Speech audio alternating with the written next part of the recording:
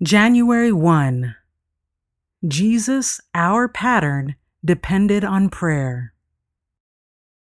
Who, in the days of his flesh, when he had offered up prayers and supplications with vehement cries and tears to him who was able to save him from death, and was heard because of his godly fear. Hebrews chapter 5, verse 7, New King James Version.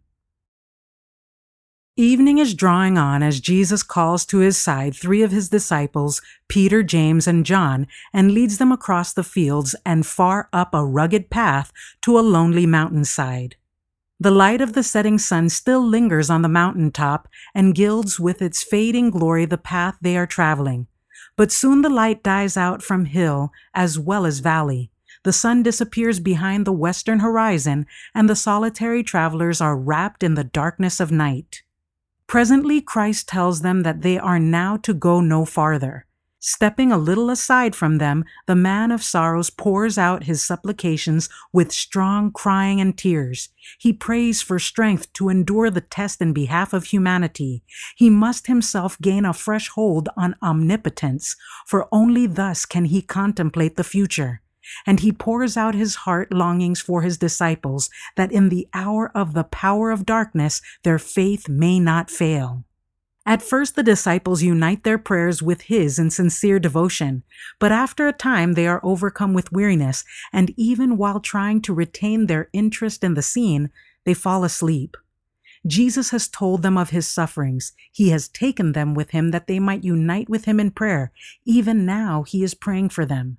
The Savior has seen the gloom of his disciples and has longed to lighten their grief by an assurance that their faith has not been in vain. Now the burden of his prayer is that they may be given a manifestation of the glory he had with the Father before the world was, that his kingdom may be revealed to human eyes, and that his disciples may be strengthened to behold it.